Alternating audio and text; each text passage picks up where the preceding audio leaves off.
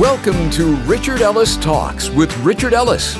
Richard's going to take the next few minutes to share some great words of hope, insight, humor, and relevance. In today's lost and searching world, that's something everyone desperately needs to hear.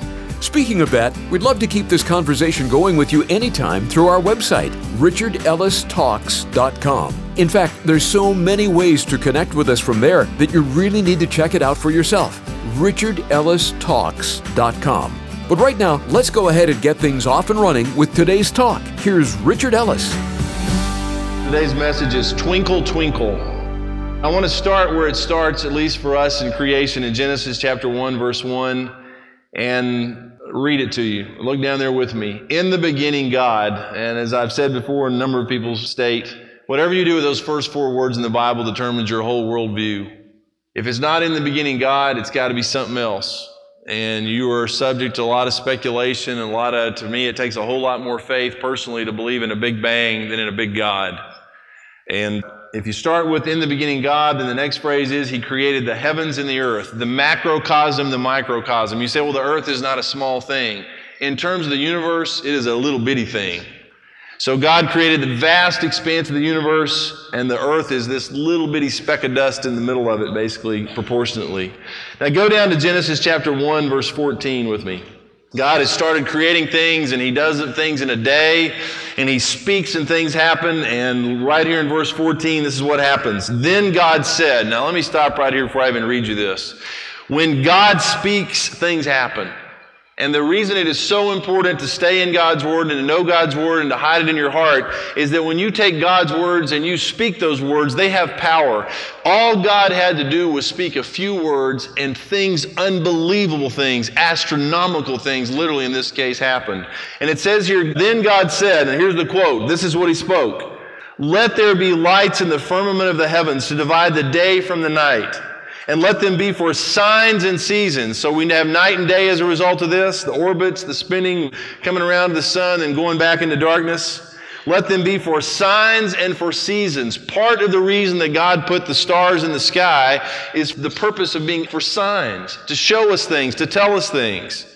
God could have gotten Jesus on the planet without, for instance, some Bethlehem star. And frankly, the whole wise men got a bunch of people killed. If there had not been a Star of Bethlehem, if the wise men had not observed that Star of Bethlehem, if they had not come looking for this baby born King of the Jews, if they had not stirred up Jerusalem and gotten Herod all upset trying to find out where this king was that might supplant and take his place on the throne, and had every child under 2 years of age and younger killed in and around Bethlehem, no star, no wise men, no stir, and those kids would have lived. Why in the world would God go to the trouble and risk so much and there'd be so much pain as a result of putting these signs in the heavens? Because He knew we'd come along and with computers and science and observation, whether it's Kepler and the like, to come along and figure these things out. We track them, we can go back and look at them. He knew this stuff would happen and that we would have another way to try to disprove who He was, but He'd say, "Nuh-uh, I'm still in the stars. I'm everywhere. And you can factor me out, but you're going to have to count me in sooner or later because I have made myself known in the microcosm, big, little, I'm everywhere." So on that day, He put these from the heavens to divide the day from the night and let them be for signs and seasons and for days and years. And we even have our calendar tied to the planets. We don't just make stuff up. We clock it literally by the orbits and the rotations and what the universe does. And let them be for lights in the firmament of the heavens to give light on the earth, quote unquote. And it was so. Just like that, He speaks. And these things happen. Then God made two great lights, verse 16. The greater light to rule the day, the lesser light to rule the night. He made the stars also. Just kind of a side. Well, let's make some stars too. God set them in the firmament of the heavens to give light on the earth and to rule over the day and over the night and to divide the light from the darkness. And God saw that it was good. So the evening and the morning were the fourth day. 4 days into it and you got the universe. I almost should pray again before we do this because I'm going to read you some stuff that I don't even get, but I'm going to read it, and I've read it a number of times, and I cannot comprehend this, but I'll read it slow and give us some time to absorb. Just some facts about the universe. We learned from the astronomers that the Milky Way, the disc-shaped galaxy to which our sun belongs, is a family of more than 100 billion stars. And these scientists say that there may be as many as 100 billion other galaxies in the universe. And they believe that the billions of these galaxies, billion stars, may be hundreds of millions of planets like our Earth. Not that they're inhabited necessarily, but just planets like our Earth. And all of that, God's creation from a one-sentence command. God speaks, and billions of stars and planets and billions of galaxies. Anything may be reproduced on scale model except the universe. Now listen to this. The impossibility of making such a model accurately is shown by the fact that if the Earth were represented by a ball 1 inch in diameter, the nearest star, Alpha Centauri, would have to be placed nearly 51,000 miles away, to give you some perspective. A man looking up at the sky on a clear night sees as much of the universe as a protozoan might see of the ocean in which it drifts. The moon, the planets, and the few thousand stars which are visible to him are as a single drop of water in the boundless sea of the universe.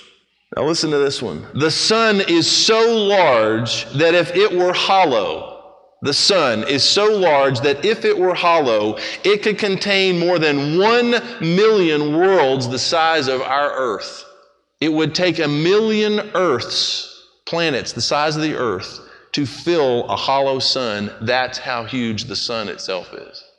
There are stars in space so large that they could easily hold 500 million suns the size of ours. There are stars in space that are so large that they could easily hold 500 million suns the size of ours. And we've already seen that the sun could hold 1 million worlds the size of our Earth. There are about 100 billion stars in the average galaxy, and there are at least 100 million galaxies in the known universe. Guys, the reason I'm even going over this is if you ever even try to get a glimpse of the universe and this God that created it, all this stuff you're worried about is going to just go away. What can he not do if on the fourth day, he said, well, let's make the universe. Whew, there it goes. And then he goes into the details following. You've got the vegetation, all these other things.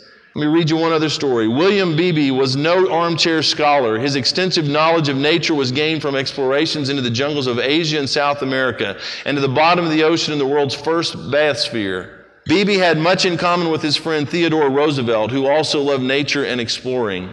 Often after a visit at Sagamore Hill, Beebe recalled he and the president went outdoors to see who could first locate the Andromeda galaxy in the constellation of Pegasus. Then, gazing at the tiny smudge of distant starlight, Beebe or Roosevelt would say, "That is the spiral galaxy of Andromeda. It is as large as our Milky Way. It is one of 100 million galaxies. It is 750,000 light years away. It consists of 100 billion suns, each one larger than our sun." After that thought sunk in, Roosevelt had to flash his famous toothy grin. Quote, "Now I think we're small enough." And the two men would retire, put in their place by the limitless universe. Now I think we're small enough. Now turn to Isaiah chapter 40 with me. Isaiah 40, let's start with verse 7. He says, "The grass withers, the flower fades, because the breath of the Lord blows upon it. Surely the people are grass. The grass withers, the flower fades, but the word of our God stands forever.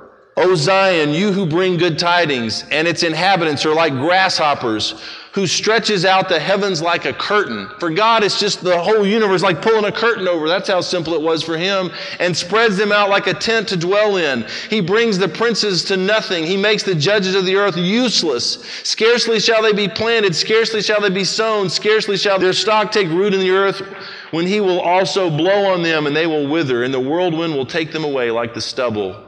Now listen to God's question here in verse 25. "To whom then will you liken me? Or to whom shall I be equal, says the Holy One? Lift up your eyes on high and see who has created these things, who brings out their hosts by number. He calls them all by name, by the greatness of his might and the strength of his power. Not one is missing.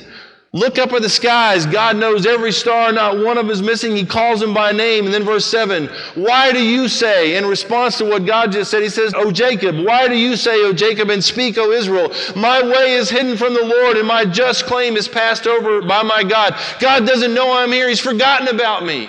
Why do you ask these silly questions? I mean, we all have them, but when you get a glimpse of who God is, why would we wonder whether he can take care of us, whether he can do anything about our situation? Verse 28, have you not known, have you not heard, the everlasting God, the Lord, the creator of the ends of the earth, neither faints nor is weary. His understanding is unsearchable. He gives power to the weak, and to those who have no might he increases strength. Even the youth shall faint and be weary, and the young men shall utterly fall. But those who wait on the Lord shall renew their strength. They shall mount up with wings like eagles. They shall run and not be weary. They shall walk and not faint.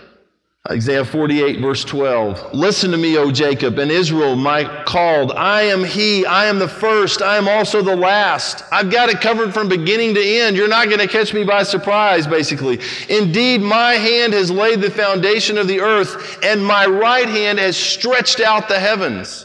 When I call to them, they stand up together. Look over at Psalm chapter 8, verse 1.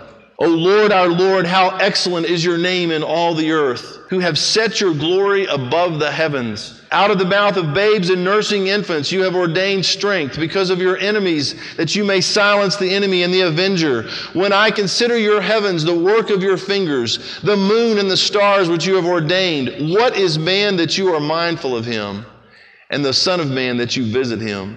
If you go back to Isaiah chapter 40, don't go back there, but let me read you a line out of that we didn't read and I want to go back to. Verse 11, he said, he will feed his flock like a shepherd, and he will gather his lambs with his arm and carry them in his bosom and gently lead those who are with young. Who has measured the waters in the hollow of his hand? It's as if God could take his hand and measure all the waters on the planet like we'd scoop up a little cup of water, something of water, sip of water just to sip out. Basically, the analogy is, who has measured the waters in the hollow of his hand, measured heaven with a span, and calculated the dust of the earth in a measure, weighed the mountains in scales and the hills in a balance? And I don't think I'll ever comprehend this, but basically what it says is, measured heaven with a span. The same word used here in verse 12 is the same word for heaven used in Genesis chapter 1.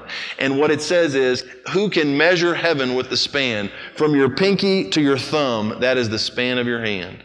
Now think of these billions of planets I just described, billions of galaxies, billions of suns, all this, and there is a God out there who holds it right there. And you say, well, he's forgotten about me. We just read that passage. What is man that you are mindful of him, and the son of man that you visit him? Why would God give us 2 seconds of the time of day? Mess with us at all? This great, awesome God.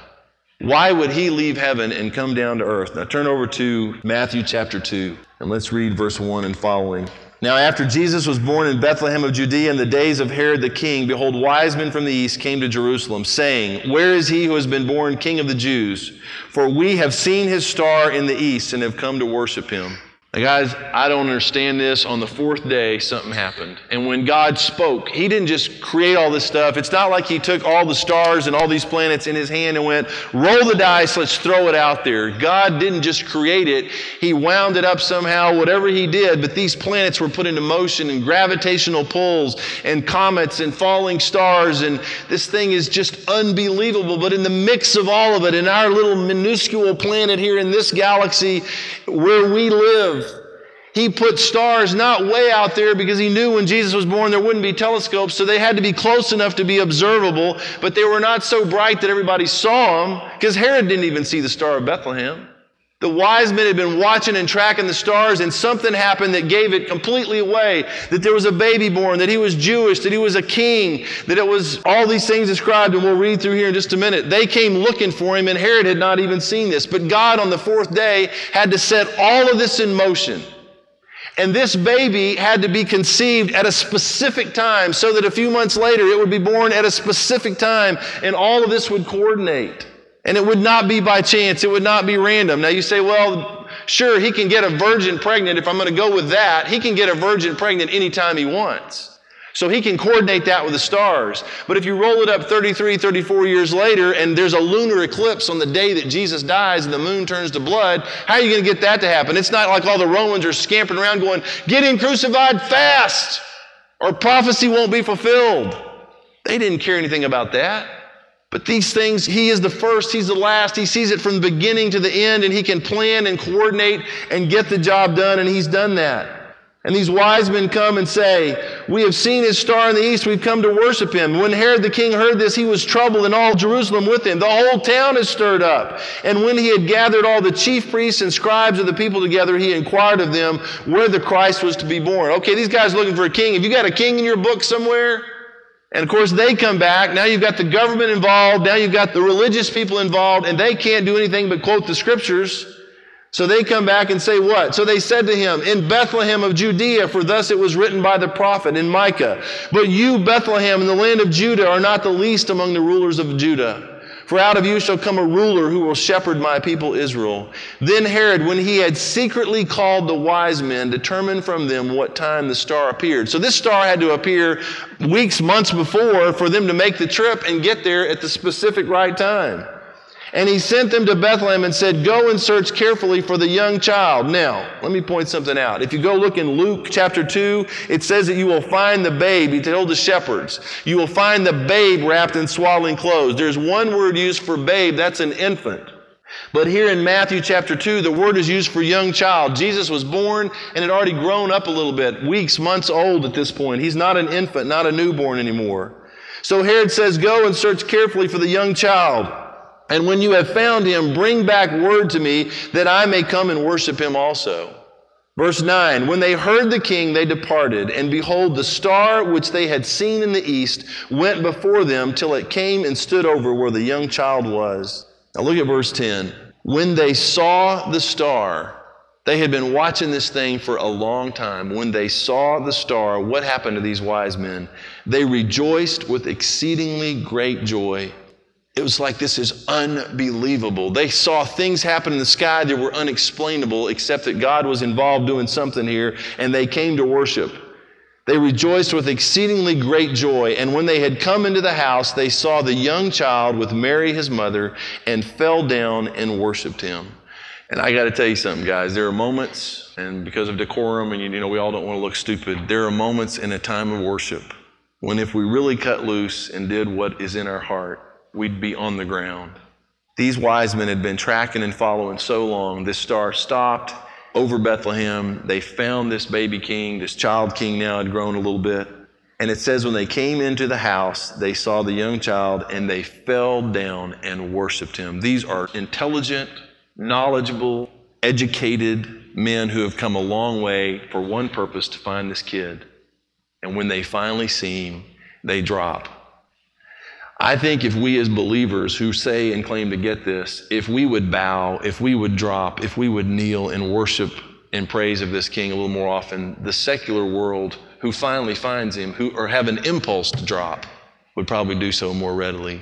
There are times when it is appropriate, when it is necessary to get down, to fall on your knees and worship this baby king. And when they had opened their treasures, they presented to him gold, frankincense, and myrrh. Then being divinely warned in a dream that they should not return to Herod, they departed for their own country another way.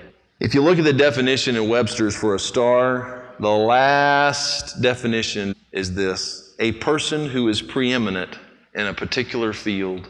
A star was born in Bethlehem, but another star to point people, the wise men, to him was born on the fourth day of creation, long before it ever got to that point. Now, I'm not going to sing it, so you don't have to be afraid. But let me read you the poem. Twinkle, twinkle, little star, how I wonder what you are, up above the world so high like a diamond in the sky. Twinkle, twinkle, little star, how I wonder what you are. When the blazing sun is gone, when he nothing shines upon, then you show your little light, twinkle, twinkle, all the night. Twinkle, twinkle, little star, how I wonder what you are. Now, I've changed the last line of the third verse, but listen to the third verse. Then the traveler in the dark thanks you for your tiny spark. He could not see which way to go if you did not twinkle so. Twinkle, twinkle, little star, how I wonder at who you are. A couple thousand years ago, in a stable, dingy, dirty stable, a godchild was born.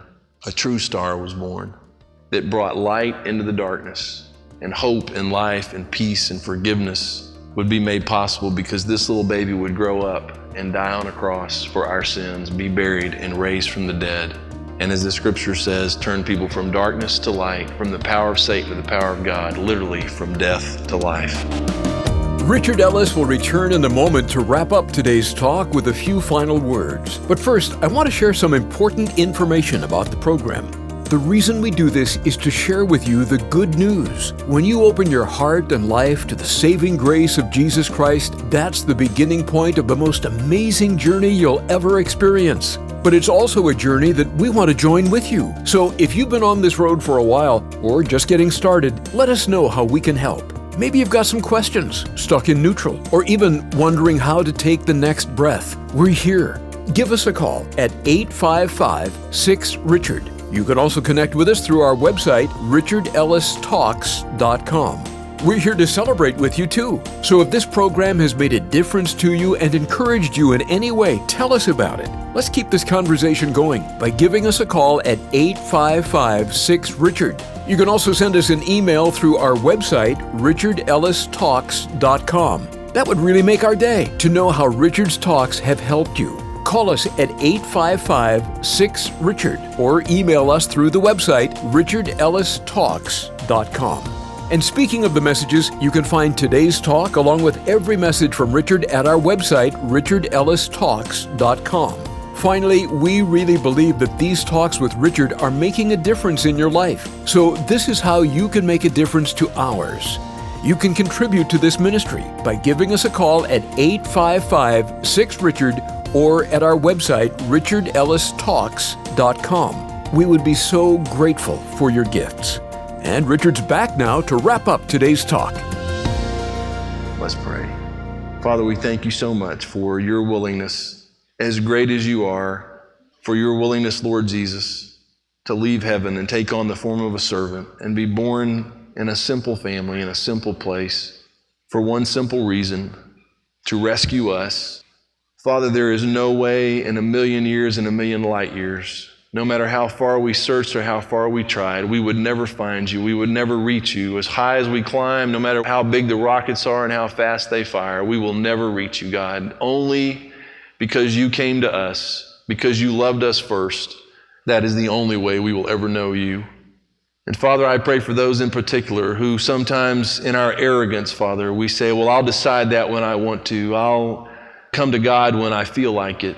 I'll do what I want to do when I want to do it. It's my decision. Father, if we sense your presence and you knocking on the door of our hearts and lives, I pray that we would be wise enough to know that you are not a God to be messed with, and that we should bow internally and externally in awe and adoration and in wonder of what you've done, and that in the midst of it, you've created us and placed us on this planet with the option to accept or reject your amazing love, your amazing grace and mercy and forgiveness.